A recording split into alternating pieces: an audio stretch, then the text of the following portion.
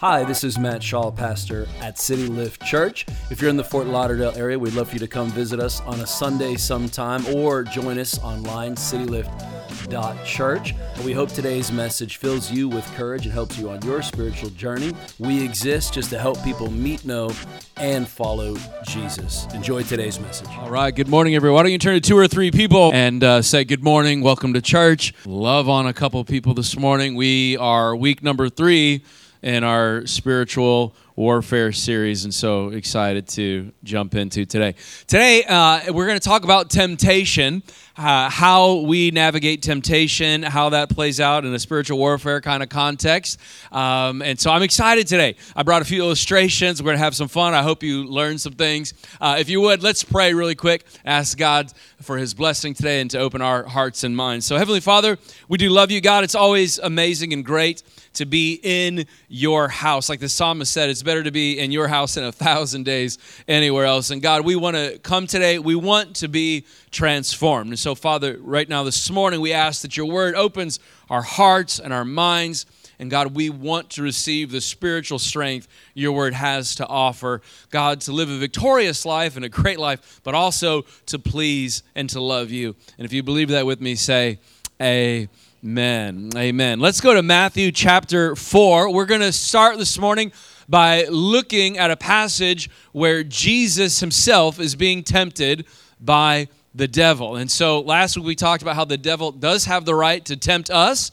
Don't get too discouraged because God also allowed the enemy to tempt Jesus, right? So he is allowed to talk to us. We have the right to ignore him and not listen to him. And so we're going to look at, starting things off this morning, Matthew 4, how the enemy came to Jesus and tempted him, okay? So verse 4, I think this is interesting. It says, Jesus was led by the Spirit into the wilderness to be tempted by the devil. Isn't that interesting that the Holy Spirit led Jesus into the wilderness, right? How many of you want to be led into blessing but not the wilderness, right? And here we start right out. It says the Holy Spirit leads Jesus into a wilderness time where he is by himself, where he's alone, where he doesn't have his clique around him to support him. You ever been in seasons of your life where like, man, nobody likes me, I got no friends, why does it seem so lonely, why does nothing seem to be going right? Maybe you're in a wilderness season, but here we find the Holy Spirit actually leading him into this situation. So after fasting 40 days and 40 nights, he was hungry. Then the tempter came to him and said, if you are the Son of God, tell these stones to become bread. Isn't it interesting that the enemy starts out with an if, right? He's questioning his identity. He's questioning his mission, his purpose. He's questioning his connection to the Heavenly Father. A lot of times when the enemy comes in with a temptation, the first thing he's after is severing your loving relationship with your Heavenly Father. And that's like one of the first things that he'll try to come after is your connection to God. So he says, if you are, call these stones, make them become bread. And Jesus answered, it is written that man will not live by bread alone, but on every word that comes from the mouth of God. And the devil took him to the holy city, had him stand on the highest point of the temple. If you're the Son of God, throw yourself down, right? For it's written, right? I will command his angels concerning you, and they'll lift your hands up, and nothing will strike your foot against a stone. Jesus answered, it's also written, do not put the Lord your God to a foolish test, right? In other words, don't be dumb. Don't go run red lights and say, God will protect me, right? And so that is what he's saying here. And isn't it interesting that the enemy is using the word of God against him? Right? And that's why the Bible says, learn to rightly divide the word of God. Well, if you can rightly divide the word of God, guess what? You can also wrongly divide the word of God. Right? There's a lot of people that get a lot of things wrong. You can make the Bible say, about anything you want. If you take, a verse here and a verse there and take it all out of context, you could say about anything you want. So he's saying, rightly divide, learn the word, discern the word. Verse 8, it says, again, the devil took him to a very high mountain and showed him all the kingdoms of the world and their splendor. All this I will give you if you bow down and worship me, which was a real temptation. I think sometimes we forget that. This is the very heart of Jesus. The heart of God was, I want the world to come to know me in a good and loving and awesome relationship. Jesus actually wanted to reach the world. But how many of you know he had to do it God's way, the Father's way, and not the devil's way? Right? It's so funny. Sometimes the thing you want, it's not like it's a bad thing, but the way you go about getting it determines everything. And so here he's like, I can't get it that way. And so then in verse 11, the devil left him and the angels came and attended him. A couple fun questions for us this morning. Do you remember the first time you were tempted? Just raise your hand. You don't have to say what it was, but do you remember maybe when you were little, the first time you were tempted? I remember my first few temptations. One of them, I was in the grocery store, and I asked my mom for a candy bar. And I love Snickers. Man, your boy back in the day was husky. He loved his Twinkies and Snickers. And I used to go to my grandparents' house after school, and they'd load me with all the sugar and the candy and then send me home, right? I had those kind of grandparents. It was great times. And so I asked my mom for a Snickers bar at the grocery store, which she said no to. Right? So while she's checking out, I'm trying to be sly, and I go like over here, and I try to slide one in my pocket while she's not looking. Well, my thieving games were not that good. I was like 5 or 6 or whatever, right? And she caught me. And man, I'm an 80s baby, so my parents believed in spankings, y'all. Like, okay, so I got in trouble, I got spanked, I got in trouble again, my dad spanked, it was like an ongoing thing. And so I remember my first temptation, I wanted the candy bar, and I stole it, and I got in trouble. I remember another time I was little, and I had a good idea. I was like, I'm going to climb up this shelf, and I'm going to knock all my mom's plants over. And my sister is a couple years younger than me, and so when my mom, came around, she goes, "Who did this?" And I remember feeling the temptation, like I could tell her the truth, or I could blame it on my sister, right? It seemed like a much better idea to blame it on my sister. And of course, my mom did not believe that lie, and I got in trouble, and I got spanked. It was great, And so I remember that. I love this quote from Oscar Wilde. This is just so funny for me. The only way to get rid of a temptation is to yield to it. I just think that's funny. It's not true, okay? It's not biblical, but I just think that's kind of funny, right? That temptation is a real thing, and we feel it. And what I've learned is the devil never tempts you with things that you're disinterested in. He only tempts you with things that you're interested in, that you need, that you want, that you have a soul craving for. But how many of you know if we followed all of our temptations, we would all be in trouble? Right? If we followed all of our temptations, man, our career wouldn't work out, right? Our marriage wouldn't work out. Our friendships wouldn't work out. Everything would end in disaster. Anybody in here given into a temptation and regretted it, right? I mean, every hand should probably go up at least once there. James 1:15, the desire, when it has conceived, gives birth to sin, and sin, when it is fully grown, brings forth death. Now, the enemy knows this, and I used this illustration a couple weeks ago, and I think it is probably the truest illustration about temptation ever. When you go fishing, you don't just throw a hook into the water. The fish is disinterested in the hook. So what do? You put a piece of bait on the hook, and the fish is interested in a worm or a grasshopper or some other lure. That's where the interest is. The enemy is defeated, but he's not dumb. I think sometimes we think as believers we're dealing with a dumb devil. He's not. He is not going to approach you with things that you are disinterested in. He is going to put the right bait for you on the hook. There's always a hook, but he will never load it with the hook. He's going to load it with bait, and that's how he often gets us, right? And so we know that the end is death, but it looks good. I love this statement from the old school saints. I actually, growing up, I remember my grandmother saying this to me. She said, sin will look better before you take the bite, right? It just looks better before you take the bite, costs more than you want to pay, and keep you longer than you wanted to stay. This is old school Jesus saints saying, and I think there's a lot of truth to that. I don't know of anybody that has ever had a 5-year goal to go bankrupt. You ever met anybody that's got a 5-year goal to go bankrupt? I don't know anyone I've ever met that has a 2-year plan to get divorced. I don't know anybody that has a 10-year plan to make their kids hate them. Right? I don't know anybody that has like a 6-month plan to get totally hooked on pornography. I have never met anybody with a plan to ruin their life. Unfortunately, it's also kind of rare that I meet people that have a 10-year plan to save, right? Like a 1-year health goal. Like, it's funny, we don't plan to do the wrong things, but often we don't plan to do the right things either. And so today I want to help you plan to do some of the right things when we address this issue of temptation. Today, this is your battle plan for temptation. Amen. I want to help you this morning. 1 Corinthians 16:13. Be on your guard, stand firm in the faith. Again, not fear-filled, but alert. And I think that's been the tension we've talked about all month long, is God doesn't want us to be fear-filled believers when we talk spiritual warfare, but we do want to be alert and wise and know our authority and full of wisdom. This morning, let me help you when you go through some of your temptations. Number one, live within your limits. Live within your limits. If you're taking some notes, write this down. As human beings, we are classically awesome here. The moment you give anyone a boundary, what do? They're going to go right to the edge of that boundary, cross the boundary, or live on the edge, see how far they can go. The moment God gives us anything in His Word, what do? We go right to the edge of the boundary. I was a youth pastor before I was a pastor, and the number one question I ever got from young men is, how far can I go before it's sin?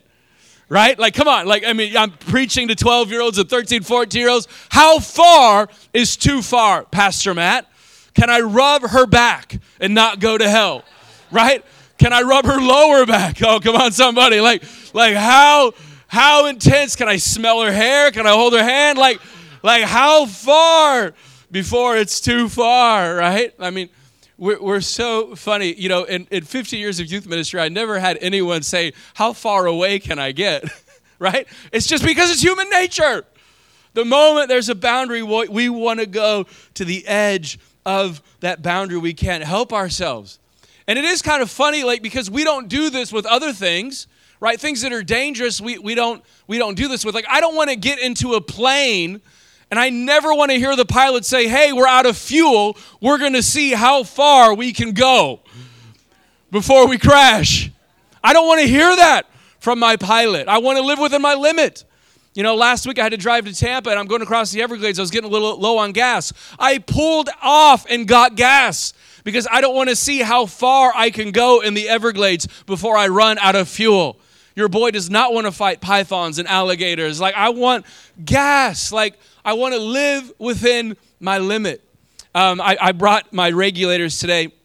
These are my diving regulators for a little illustration. I love scuba diving. I've enjoyed scuba diving for about a decade. And I've done, you know, pretty chill dives at 20, 30 feet. I've dove at 50, 60 feet. And I've even dove at 100 and some feet. In fact, one of the deeper wrecks I had been on was in Key West, and it was this awesome World War II ship that they had sunk and gutted, and I was able to get in there and dive it, and it was awesome. I mean, it was just a great experience.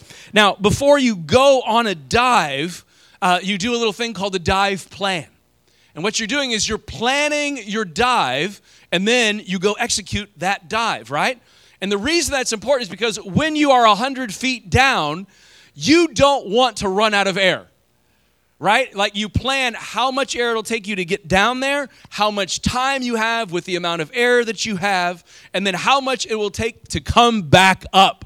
Because at the end of the dive, guess what? You want to come back home. Right? Like, I don't want to be 110 feet down and run out of air. I want to know what my limit is and where I can safely have a great time and then come back up, right? So many believers don't live within their limits.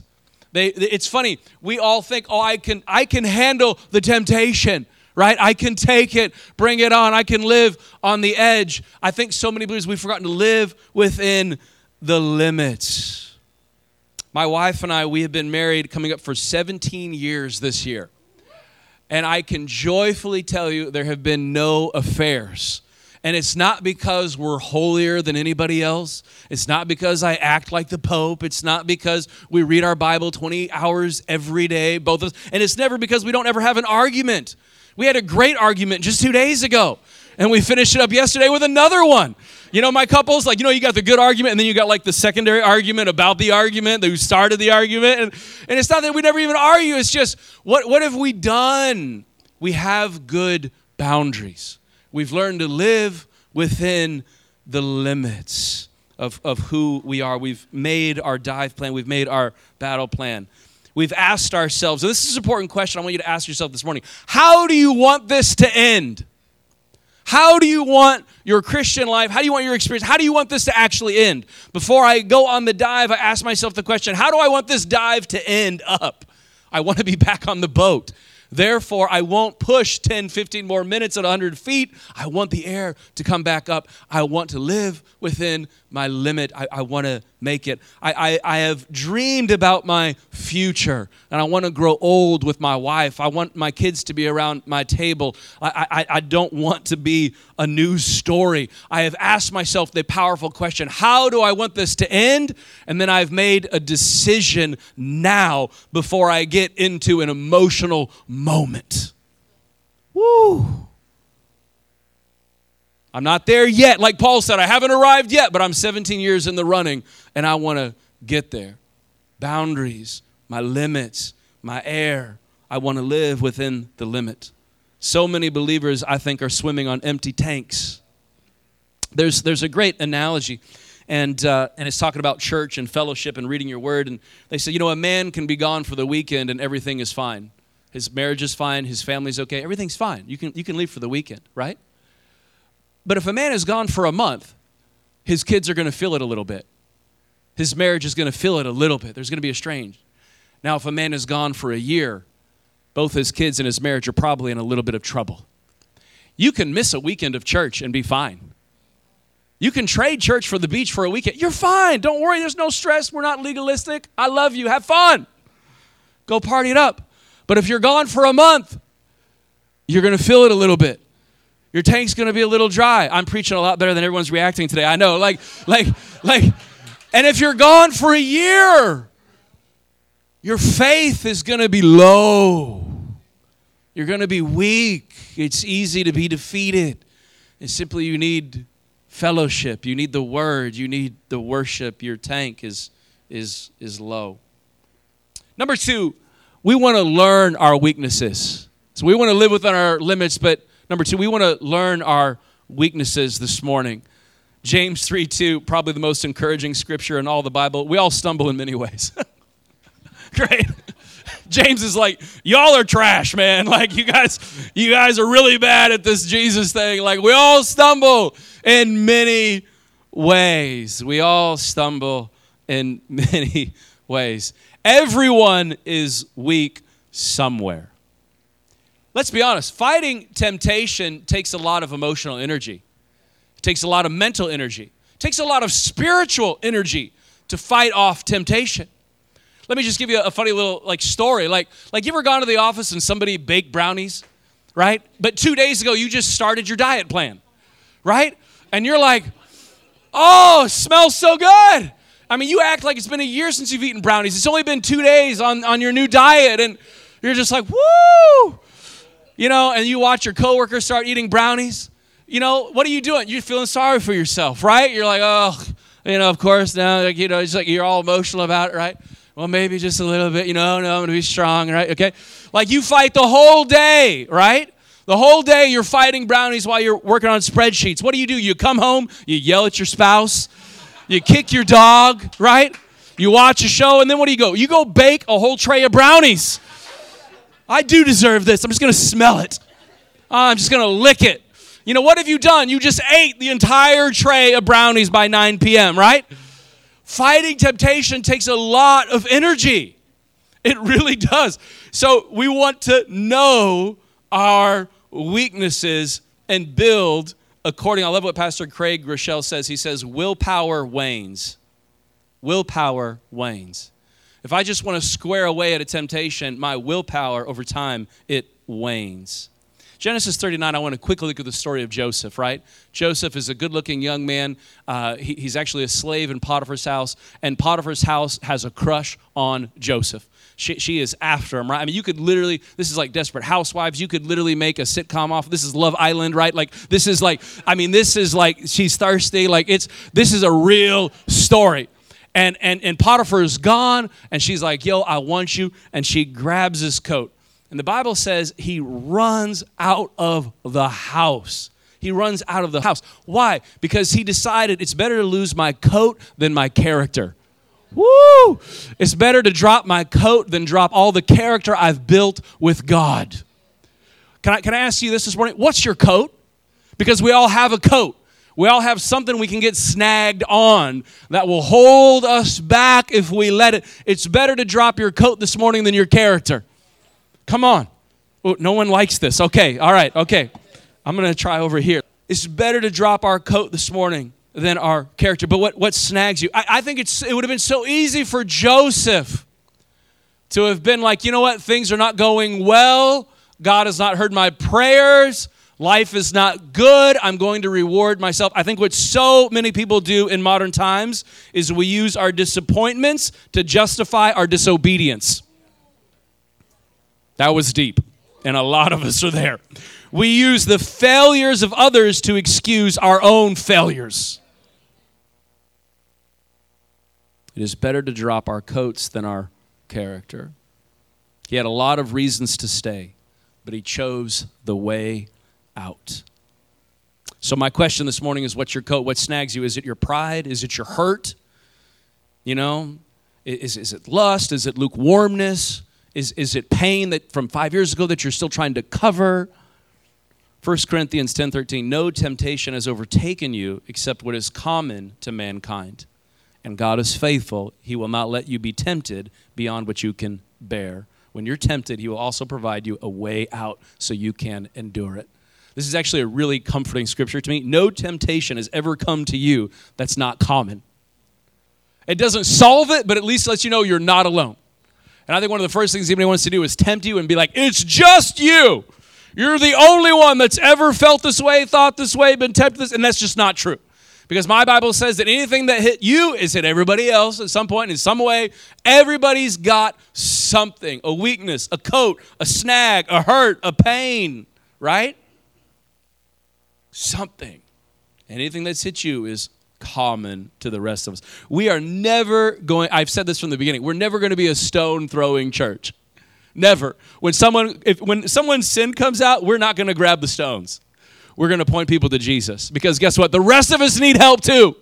Look at your neighbor. They need help.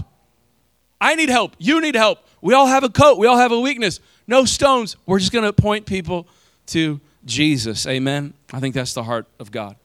Number 3, and I'm done. I'll calm down after this one. Lean into grace. Lean into grace. We tend to think that grace is something for me after we sin, which it is. But you know what? You can also have grace before you sin. There's actually been a number of times in my life I said, God, if you don't help me, I'm going to screw this whole thing up. If you don't help me, if you don't give me grace, I'll mess it up. God's grace is God's power to forgive you of your sin, cleanse you of your sin, and empower you not to sin. That's really the full thing on grace. Sometimes we're like, oh, it just forgives me when I screw up and blah, blah, blah. Listen, God's grace is not cheap. If sin wasn't serious, Jesus wouldn't have had to die on a cross for it. So let's not forget there is that side of it. But the other side is God will empower me now to live for him and be like him. He doesn't expect me to change on my own. And that's a beautiful thought. And what religion does, religion's like, okay, you change and you got to do it. Grace is, let's change and I'll give you the power to do it.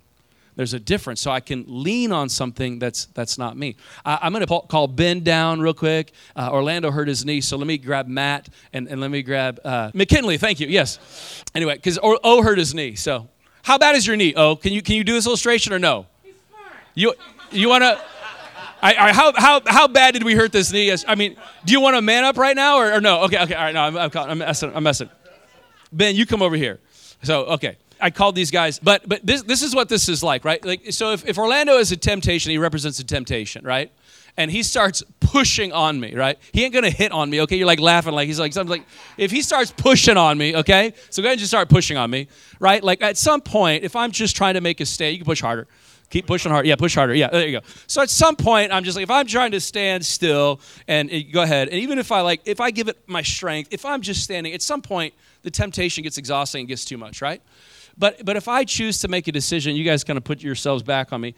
But if I'm like, all right, God, at some point, I just don't have the will to push on this temptation anymore, then go ahead and push back, guys. Guys, if he pushes me over, you all are terrible, okay? So like But like at some point, I lean into God's grace. Go for it one more time. Push, push, push, push. Y'all let me fall. The illustration's over, okay? So don't screw up. All right, you're good. You give it up for these guys. They did a great job. But at some point in this whole thing, like, I have to admit, I'm just a human being. I don't have the power in and of myself. I've never been called. I cannot take myself to heaven, and I cannot live like heaven without grace. Both of those require grace. And so at some point, I'm like, I can't fight this. I can't live this thing. I can't do this thing.